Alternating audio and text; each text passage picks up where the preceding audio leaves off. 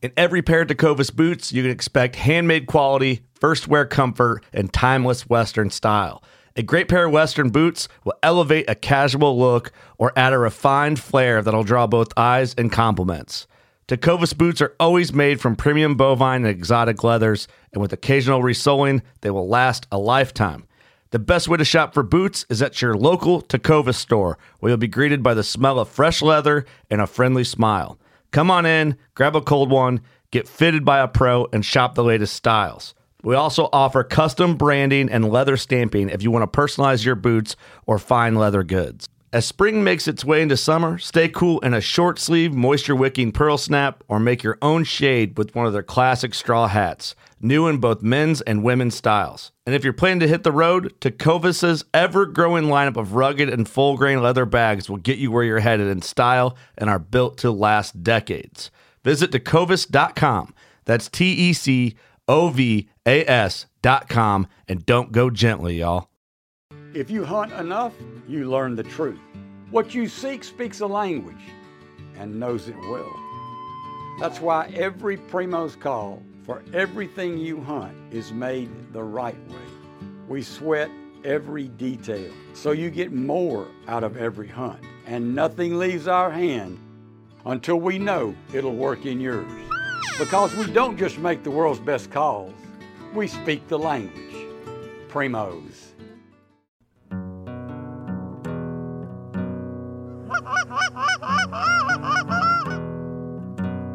Oh, here we go, boys. Go.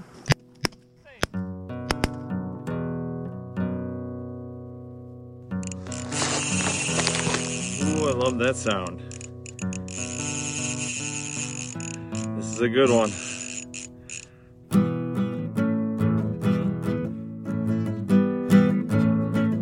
What's up, everybody? How's everything going? Welcome to this week's Recap and Rant. Absolutely filled with snow goose hunting, because I'm down here in northeast Arkansas, guiding for Premier Flight Outfitters. If anybody would like to get on some spring snow goose action, get a hold of Dean there at Premier Flight, or you can get a hold of me. And we do have some midweek openings. Most of the weekends are filling up, or if they're not filled up, they're filling up fast.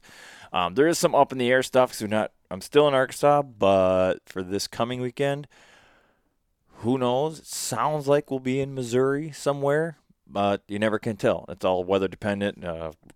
Winter storm could come in, push these birds back south. Who knows? So kind of stay up to date. If you aren't already, follow me on Facebook, Instagram, Full Scale Outdoors, Snapchat, Dale Luganbill, and that's one way to keep tabs on it. Or just call Dean with Premier Flight. Anyways, so getting on with it. We had a really good weekend. I saw something I have never seen before or ever really heard of before.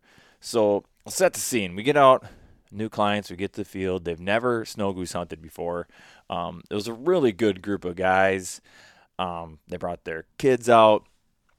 I think they're from Michigan and I think Illinois, if I'm not mistaken. Anyways, so they're trying to come up with a different hunting trip to do, and they had, the kids had brought up all sorts of ideas like Alaska, for $20,000, and the dad's like, no, we're not doing that. But they kept going through different scenarios, and then they're watching some YouTube videos of snow goose hunting. They're like, well, what about this? And then they looked in and were like, all right, well, that's doable. So that's what brought them here to Arkansas for the spring snow goose hunt, a spring conservation order, light goose conservation order. So not really knowing what to expect. They must have done some research because they had all their whites on. Everybody had whites. They had, this was kind of funny. They came prepared with like their shell boxes and like a giant Plano tackle box that they had painted white. So, I mean, they knew like they got everything white. So that part was cool. Although I'm pretty sure the next time they do it, if they do it again, they're going to leave that tackle box back at the truck because it's pretty heavy. And when you have to slodge through the mud of the fields down here, it's not, or you could put a shoulder strap on it. If they somehow rigged up a shoulder strap on it, that would have worked pretty good. So anyways, trying to set the scene here. They didn't know what to expect. They're watching YouTube videos, which for a guide is always like, oh, great. Because, nobody shows the slow days, the majority days of a snow goose hunt on YouTube, right? You just see the giant tornadoes and the rainouts, and that's the stuff that gets us all fired up. And so I'm like, oh, no. But, tried to talk to them and let them know that that's not really, it is a possibility. It's always a possibility, but it's not something that's going to happen every day. They're relatively rare, actually, even within any season. Last year was terrible, but this year's with the Juvies, it's still, it just doesn't happen all the time. It's pretty special when it does happen. So we're set up, and I feel like I've done a good job in communicating what, real expectations, and then giving them, what we, could have, good hopes. It's going to be a good day if like this happens, and got to a really good, realistic baseline. And then some birds we had a really good mixed flock come in of snows and specks, and there was just no way of really shooting into them without taking some specks out with them. I mean, they were just so tightly bunched up, so we let them pass. But they've been setting, so the specks have been landing in this field like for weeks. Like almost every day I've hunted it, they've landed behind the spread a couple 100 yards, and that seems to be where they want to be, which isn't the worst thing in the world because you got live decoys out there. They're not snows, but it just shows activity in the field. So it kind of makes the spread look a little more realistic. And now we actually have some snow geese mixed in with them as well. So that's good. And as the morning progresses, more and more birds, specks, and snows kind of join that flock, and it's starting to get bigger and bigger and bigger. It was probably around, when it first hit the ground, I would say, I don't know, 150 birds maybe, something like that. So nothing crazy. But for these guys who haven't done a ton of hunting, now one of the guys did do some goose hunting, so he's somewhat familiar with that. But the rest of the guys pretty new to it. And that probably seemed like a big flock to them. But it just kept growing, getting bigger and bigger and bigger. I'm like, all right, we should start getting some good action on this. And then over the trees to the, get my bearings here, south going north, east, these big flocks started coming up over the trees and putting down, not with that original flock that put down, but kind of starting their own new feed quite a way, all the way on the other end of this field, but in our fields. And I'm talking like a steady stream of these. Like it's 3,000, 5,000, 10, 12, 18, 22. I mean, it's just getting bigger and bigger. It is filling up this field. And now the two flocks are kind of joining together, and pretty soon, I would say a strong 3/4 of this huge field were end-to-end geese. And I'm like, all right, this could get interesting. And after telling these guys that getting under those big spins and getting, this just doesn't happen every day. Here we have it, but they didn't really form a spin. Like they came up and over those trees and they put it right back down. Had they done a big spin, we would have been under some good birds. We'd have been getting some good shoots.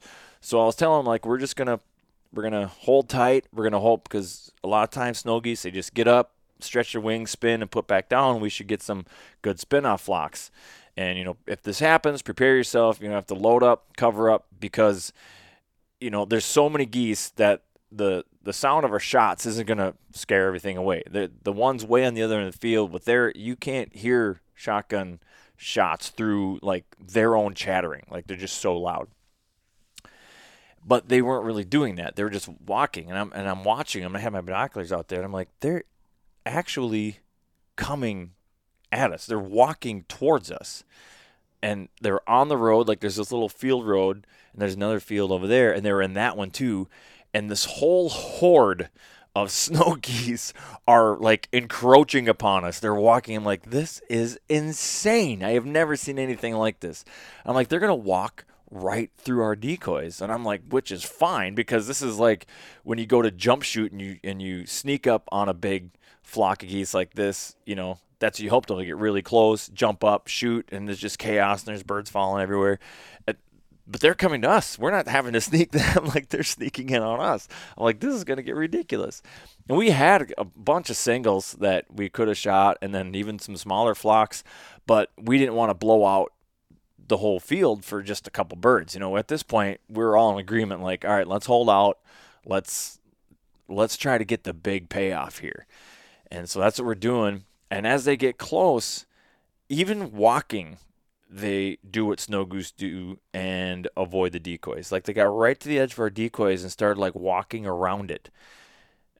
So off to the right of where we were sitting, the last decoy was probably 25, 30 yards, something like that. And then, of course, they go out in front of us, and they had them spread out fairly wide, so 40, 50 yards, maybe even 60 in some of those in the outlying areas.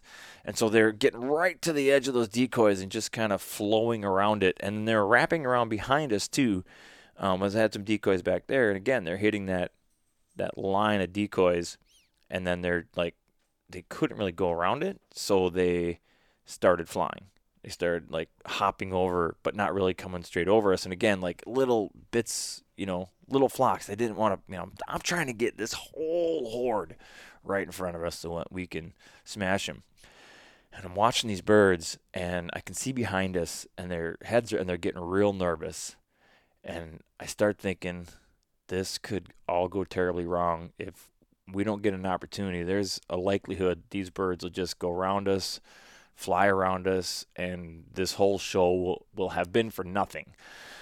So I kind of make the decision to take the shot that we have. So the people that we have on the right, I think we had 7 people, so 8 altogether, including me. The far right had birds on the ground, like I said, about 25, 30 yards. Very doable. And then it wrapped out around. So us in the middle and the ones on the left had a longer shot, over 40, 50, 60. But I was like, well, they're so densely packed, we should still get something. So I said, all right, these birds are getting ready to boogie out of here on the count of 3. And I kind of had to play telephone because I didn't want to yell it and give our position away even more. So I'm like, tell the guys in the end, I want to count to 3. And then I want them to shoot straight to the right at their 3 o'clock position. And then everybody else shoot your lane. And then we're just going to, and then load up as fast as you can because we'll probably get a big spin. They're going to lift up, and the other birds aren't going to know what's going to happen. They're going to mix around and blah, blah, blah, blah. So I do it. 1, 2, 3. Boom, boom, boom, boom, boom, boom, boom, boom, boom, boom. We unload on these birds. And after all, they get up, of course, and they split, and now there's 2, and they just go to the far end of the field, like straight away from us, in like 2 separate batches, and they put right back down. I was like, all right, well, that's good. That's what we wanted. And I'm looking around, and there was only like 2 stone dead birds in the field, and the rest were like walking away and they're cripples. I'm like, oh man, I wanted to get up and get them right away before they got too far, but I didn't want to spook our birds out of the field, so I'm hoping to get some more action off of those birds.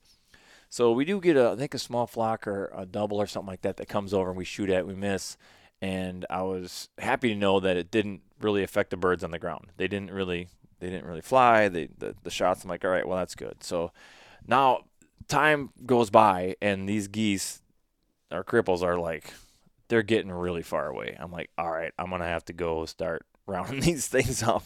So I grab my gun, put a bunch of shells in my pocket, and start trudging through the mud halfway across these fields.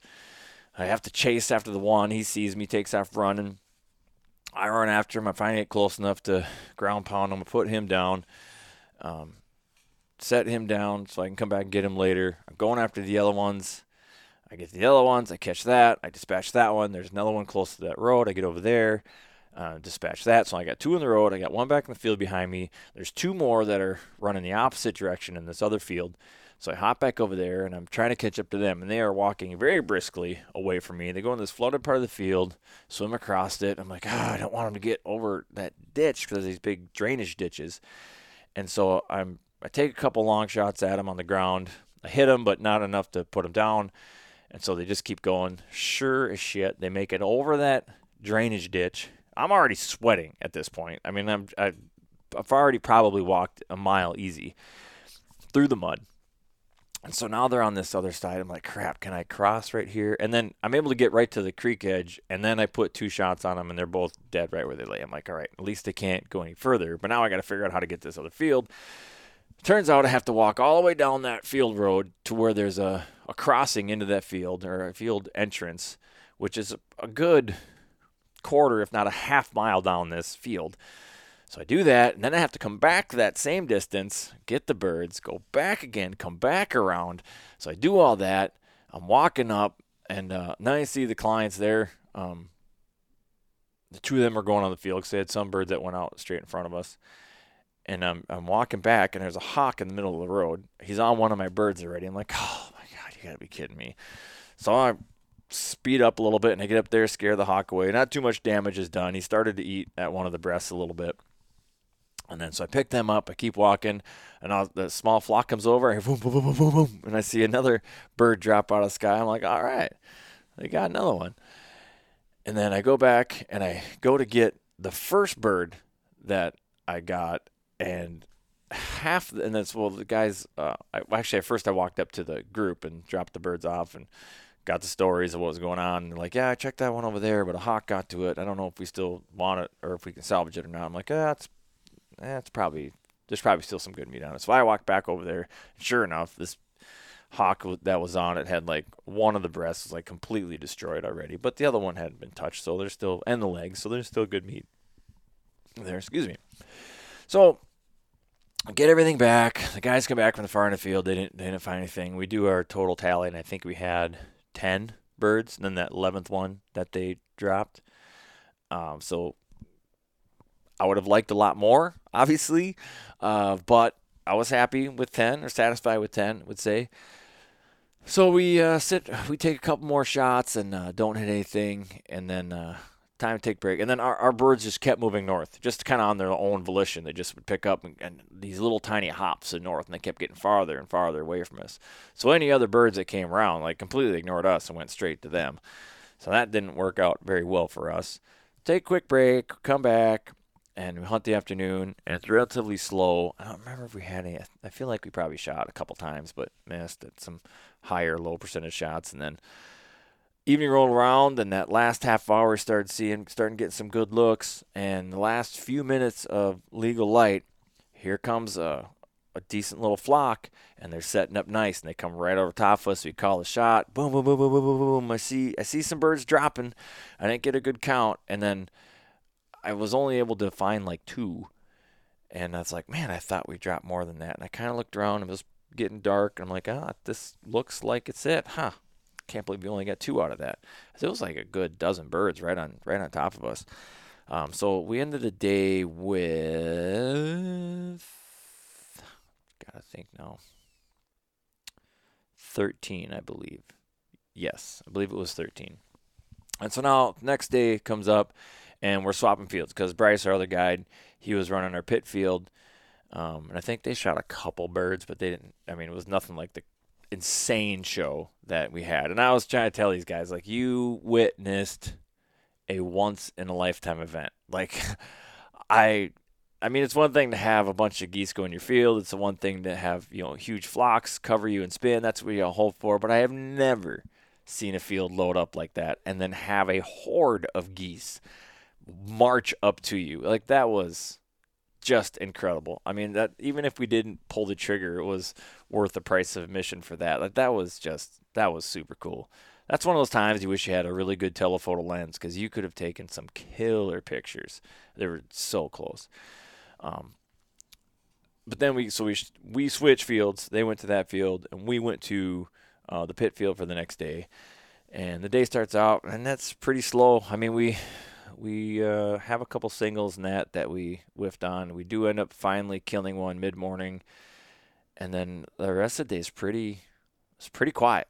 And we hunted all day. I think we took another couple of pot shots. Nothing going.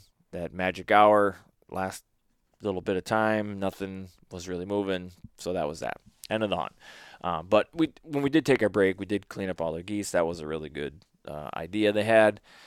And so at least that part was done, and got sent them on their way. I mean, I had a really good time with these guys. They were great. Great conversations, really good group of dudes. Hopefully they do it again. They're talking about maybe doing South Dakota. I don't know if it was this year or still, or maybe just next year doing South Dakota. But so that was pretty great. And that's one of the great things I like about this guiding is just meeting different people all the time. And it's just cool. You exchange numbers. It's more, there's a contact you didn't have before. And your network just expands, and it's a pretty cool thing. I really, honestly, I don't want to knock on wood here, but I haven't really had a bad client experience yet. I'm sure it's going to happen eventually, but so far it's been on the up and up. Now, Bryce's crew that was in the field we were in the day before, those birds were all still there in the general area, and they actually did pretty good. They shot a bunch. I can't remember what their total was. They shot a bunch in the decoys, and then they actually went, and when the birds moved off and did the field hopping thing like they did to us, they went after them, and they did some jump shooting, and they had a pretty epic day, got some bands and all sorts of cool shit. So if you want to check that out, I think Premier Flight put some pictures up on their website. So that was pretty cool. So that was my hunting. During the week, you had to do decoy work and tear up and set down. We didn't have clients. We hunted a couple times just myself. I scratched out a couple every day, nothing major. Even this morning, I went out, shot one. Went out yesterday morning, shot two. So nothing crazy, but, I'm up here. Might as well, right? It's pretty fun. Back home in Minnesota, the pre-fishing continues. There was the Frankie's State Panfish Tournament on this past Sunday, and it was nice to see the Minnesota Made Outdoors members had a pretty good showing there. Had 2 in the top 5 and 1, I think, top 10. So 3, was it 3 in the top 10? I don't know, I'd probably have to look at that. But so congratulations. Good job, guys. Proud of you for that. And then now the pre-fishing continues for our final event this upcoming Sunday, which I will not be a part of. So I'll be down here guiding, which there was a few days ago, we weren't sure what we were going to do, if we're going to move into Missouri, if one of the other guys is going to come up here and cover the Arkansas hunt, and then maybe there was some downtime. There was an outside chance that I was going to get to head back to Minnesota and actually fish that last tournament, which would have been great, but really awkward at the same time because I already have a sub for that, and he's a great angler, and I'm super glad that he agreed to do this, and he's so pumped up. Like, he's so pumped up to fish this tournament. And he's been putting in a ton of time scouting and pre-fishing. And it would have been really weird if I came back and be like, hey, thanks for all your hard work, but I'm going to fish it. I don't need you now. Like that would be – but yet it would also be weird to be home and then sit on the sideline. Know what I mean? Like that would just been like – it would have been a really awkward situation. But it's not going to happen anyway, so we don't have to worry about it, which is probably for the best. So – hopefully they do good. I'm pulling for them. I'm gonna be nervous. I'm gonna be nervous from states away come Sunday. Better believe I'll be tuning into that Facebook Live to see how it turns out. I'm sure I'll be texting Joel too to get some updates. Maybe I won't. That might make it worse. I don't know. I'm gonna be a nervous wreck. I'm telling you right now. It's gonna be intense. But we are 7 points back from first place for the team of the year. We're in second place. So it could happen. This lake's going to have some big bags in it. I do think it's going to be difficult. I think there's going to be a lot of teams that don't weigh full bags. It's a small lake. Fish is pretty small. And in my limited experience in pre-fishing it, the bite can be pretty finicky. So I don't know. I'll have to wait and see. I could be totally wrong. Everybody can come in with awesome bags. But whoever wins it, it's going to be a really impressive bag. I'm guessing well over 10 pounds because there's some really good fish in there, good crappies and good bluegills if you can get on them. So they're basin fish. So it's hard to get a whole school yourself. There's gonna be some shoulder to shoulder fishing out there for sure. So looking forward to that. If you're interested, find Minnesota Made Outdoors on Facebook and follow them so that you can get see when they go live and watch that. All right, on to my rant. I wasn't sure what I was going to talk about this week, actually, until I opened up jolly old Facebook this morning, and a veritable dumpster fire started it could be sharded, I guess, on the Ice Fishing Minnesota Facebook page. Just ridiculous. It's just, I'm super frustrated, and I'm more emotionally vested in this than I care to admit. But I'm gonna read. There was an article in the NPR News, and I'm gonna read this article, and then I'm gonna go through some of the comments that followed. After hellish ice fishing season, Minnesota resorts say they need help. All right, before I get into this, I'll just give everybody my kind of brief synopsis of what happened up there. For people that aren't familiar with Minnesota, obviously ice fishing is huge up there, huge industry. And northern Minnesota, we had a ton of snow. We got a little bit of ice, and we got a ton of snow really early, which puts weight on that ice, brings up water. You get this slush. And then it also insulates, so ice doesn't form really well. It's a perfect storm. It's a perfect shit storm for getting bad lake conditions for ice fishing. And there's a lot of resorts that just had to kind of close up shop early this year because nobody was getting out. They couldn't plow. Their plows are raking and blah, blah, blah. So they're hurting financially. And these small towns up there that depend on this revenue stream, they just didn't get it this year. And they, went other places further north. Lake of the Woods seemed to be doing okay.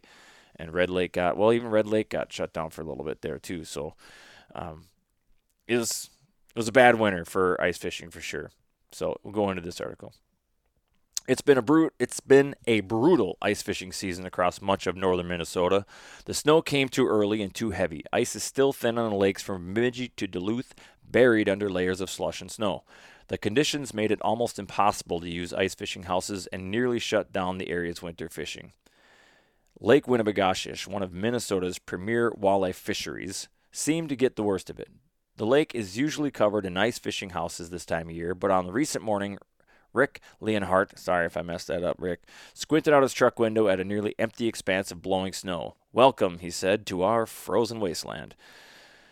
Leonhardt and his wife Kim owned High Banks Resort on the south shore of Winnibigoshish. Most years, I'm going to call this Winnie from now on. That's what we all call it, Big Winnie. I ain't saying that name every time it comes up in this article. Most years, he plows at least 20 miles of ice road and charges hundreds of anglers an ice fishing fee to park their ice houses. For 10 weeks, he's the caretaker of what's typically a small ice house city. Insert. If you have never been ice fishing in Minnesota or you never visited Minnesota in the winter, if you're coming from these southern states, I highly recommend it because literally there are these cities that pop up on the ice. And it looks like a small town out in the country at night with all the lights and the shacks and there's roads. It's pretty cool. It's a pretty interesting thing. If you've ever watched Grumpy Old Men, that gives you a pretty good idea. It's a lot like that. So this year, however, there are just a few dozen ice houses. His road is only 3 miles long and every inch of it was hard won. The ice is 1/3 its normal thickness. Rick had to use a lightweight plow, which broke down in all the slush and snow. He snapped front axles 6 different times. Yeesh. By the time he got the ice road open late last week, I'll repeat that, there were only 2 weekends left of the walleye season. He said a lot of anglers had already given up on Winnie, taking their houses to better ice on Lake of the Woods or Devil's Lake in North Dakota. Some people in the cities might look at this and think, man, it's just beautiful up here, all this open snow without people.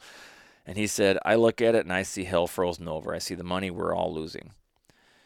Leonhardt's call this season a natural disaster, and they say the state should help the tourism industry get through it. Kim gathered a group of 40 business owners late last month to beg lawmakers for disaster relief funding.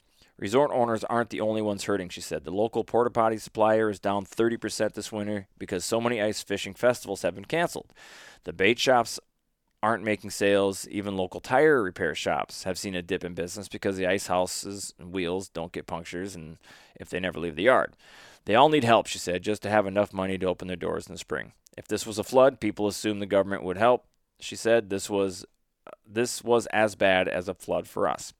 Lawmakers have listened. State Senator Justin Eichhorn of Republican of Grand Rapids and Representative John Purcell, DFL Bemidji, will introduce a bill. Ooh, look at that. We have a bipartisan bill. that's something to note, will introduce a bill this session establishing a low-interest loan program for the affected businesses. Purcell said he'll finish drafting the bill sometime this week. He's hoping to set aside a few $1 million to help roughly 100 businesses across 5 Minnesota counties where ice conditions were the worst, from Beltrami County to St. Louis County. It's not a budget year, so he said it will take strong support to pass the bill, and he might have to change some minds. The government often helps farmers during floods or drought, but funding resorts during a bad year might appear frivolous to some. Purcell doesn't think it is. Last time I checked, tourism was a $14 billion industry in Minnesota, he said, and we have to protect it. He pointed out that this happened before. Resorts on Mille Lacs Lake received state low-interest loans a few years ago to carry them through a bad season.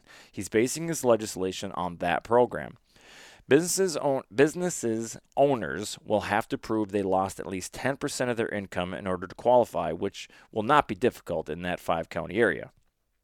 In a normal year, the Leonards make as much money in the 10-week walleye ice fishing season as they do in the 5 months of summer business. Kim estimates they've lost $150,000 so far this winter. Bill Charlton runs Geiger's Trails and Resorts on Bowstring Lake, a few miles east of Lake Winnie. He wasn't able to plow his ice road at all. The winter season was a total loss, which puts him $75,000 in the hole. He said he needs a government loan just to open this summer.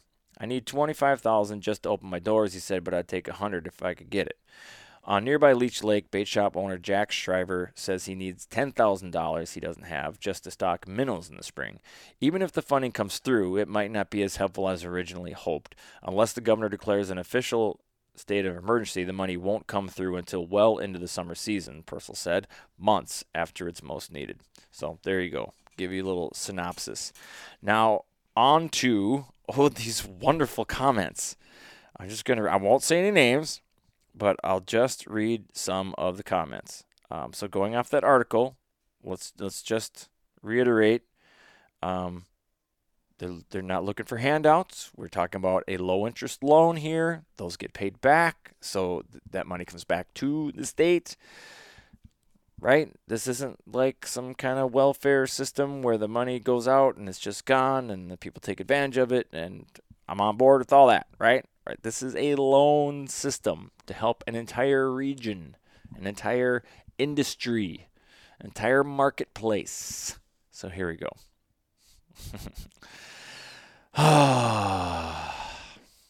Sure makes it sound like no one bothered to save money for down the years during the boom years. Feel bad for these folks, but when you rely on public resource for your income, you should realize there will be ups and downs. When times are good, save for when they're not. I'm having a down year. Maybe they could send me some money. So can concrete guys get some help for the bad years? What the fuck? Wish I could make shitty business decisions and then go ask the government to help me. Damn joke. Nothing is ever guaranteed. Life is a bitch. Join the club. I don't know that the government should step in. There's many days, sometimes weeks, time during summer, dirt crews can't work. I do feel sorry for their suffering, but to call it a natural disaster is a bit much.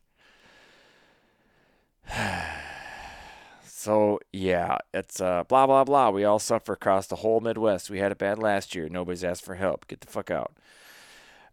I'm just absolutely blown away, and forgive me if I go on a giant keep your effing carp type of rant here.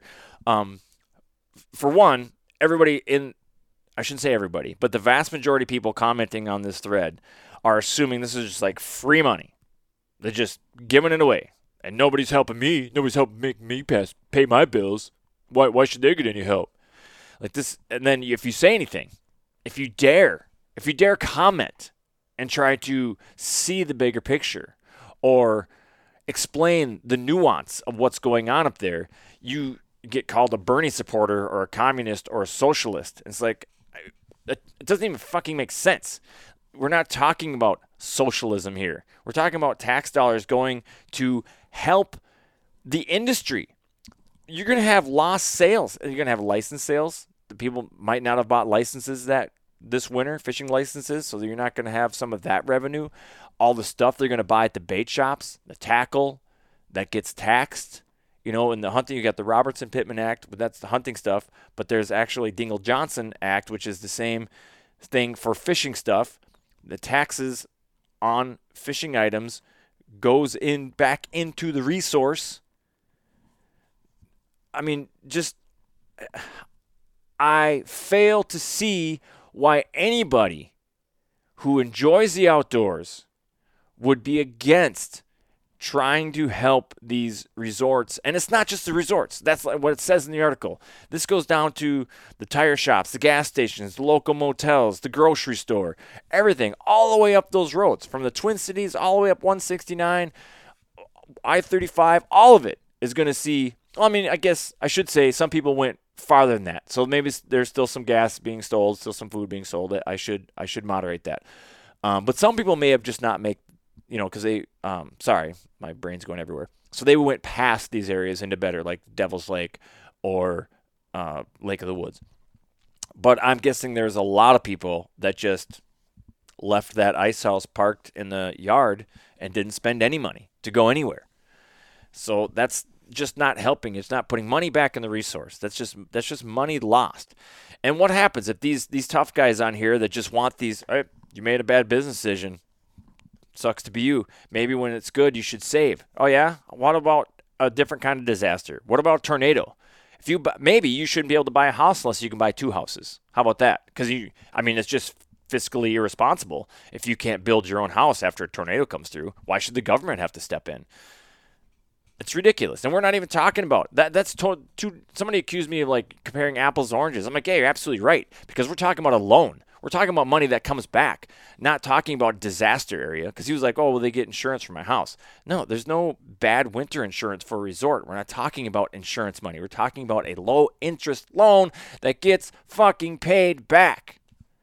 Not a natural disaster where it's just money. It's just money goes to rebuild the town. I mean, and I'm on board for that too. I mean, let's not lie to ourselves. I don't care where you fall in the political spectrum. If you're the hard right stance where you're like, I don't like all these social programs. I don't want to be a communist. I don't want to be a socialist. I hate to break it to you, pal. If you went to public school, you're part of a social system. If you drive on public roads, you're part of a social system. Other people's tax money is going to pay for your good way of life, for all the creature comforts that you want, down to the electric that you burn, the gas in your car. Everything is subsidized on a government level. So don't fucking talk to me about how you're not a socialist.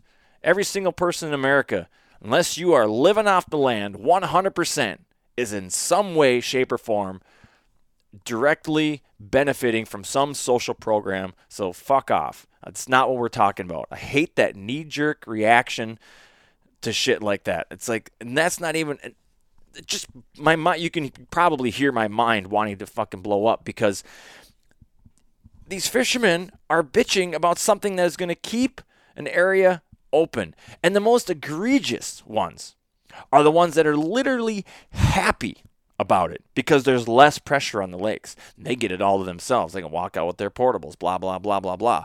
Oh, wouldn't that be fucking nice? Well, why do you get, let's just bring back what we talked about before, the socialism aspect of it. Why do you get to use that lake for free when my tax dollars and part of my money for my license sales are going to stock that lake? Why do you get that all to yourself? And it's, go buy your own damn lake. If you want to be a complete capitalist in America, fuck yeah, go buy your own goddamn lake. And if you can't afford to buy your own lake, well, that's not my problem. It's not my problem, is it? I mean, you can't, they're picking and choosing. And I swear to God, Minnesota anglers are the fucking worst when it comes to that. And these are the same people, I see the same names on these things that bitch nonstop about everything. The limits are too high. The limits are too low. Fish slots are stupid. I should be able to keep whatever I want. That's what am I paying? That's what my license is for. I get to do whatever the fuck I want. I get to do this. I get to do that. They're doing this wrong. They don't think the DNR can do anything fucking right. The DNR is the enemy. They just want to go free willy-nilly and everything. But God forbid anybody else sharing that fucking resource, they just get fucking greedy. Oh, you got to stay in your own lake. You can't do this. You can't do that. It's fucking absurd. Like I can't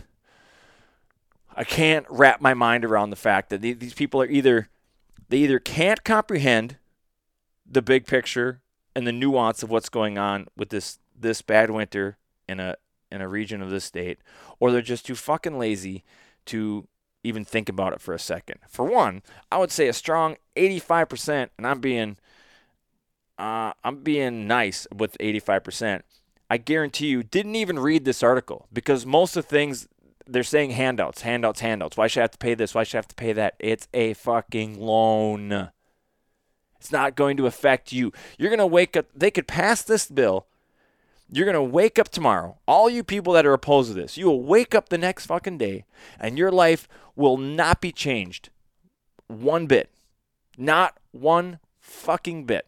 Your life will not be negatively affected one bit, but it just might, however, in the long run, benefit you, because if these whole areas shut down, sure, there'll be less pressure on those lakes, but then you're going to be bitching that there's no access to get on the lake. And you'll probably say, oh, I think the DNR should plow roads off public access. I mean, what am I buying a license for? The same fucking people will say shit like that. Drives me insane.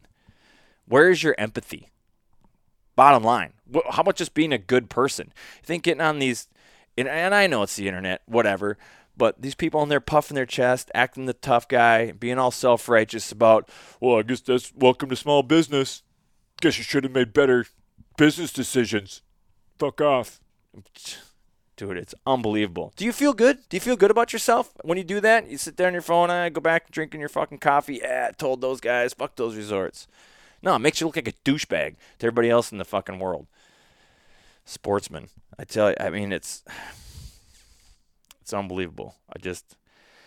So there it is. There's my rant. I wish I'd said venting made me feel better, but it doesn't. It just irritates the shit out of me. So I'll be following that story. See where that goes. Probably nowhere, but yeah, there it is. Good God. Now I'm all fired up. Now what am I going to go do? I go take it on some geese. That's what I'll go do. Poor geese. Aw. Actually, I think I got to run into town. I'm going to edit this and upload this podcast. Probably get it out. I'm recording this on Tuesday. So I'm going to put it out right away. So I'll go check out a coffee shop and Wi-Fi, because I don't have any out here in the sticks where I'm at.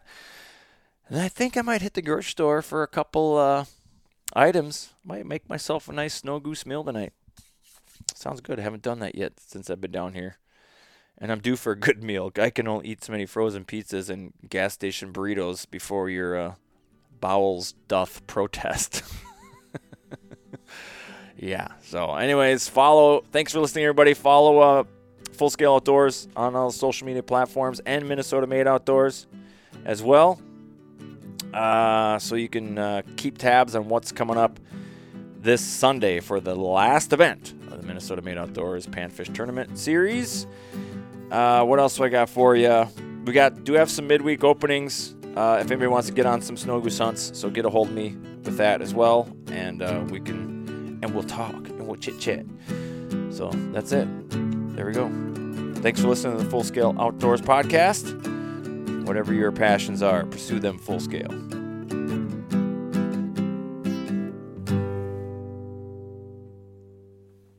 In Wild Country, rules were not created by man. Don't miss Wild Country, Wednesdays from 7 to 11 p.m. Eastern. Presented by Primos. Speak the language. Waypoint TV, the destination for outdoor entertainment. Watch Waypoint TV's Great Outdoors Month celebration, presented by Battery Tender, every Tuesday in June from 7 to 11 p.m. Eastern. Join us for land management tips, family hunts, and conservation-centric films as we show our appreciation for the great outdoors.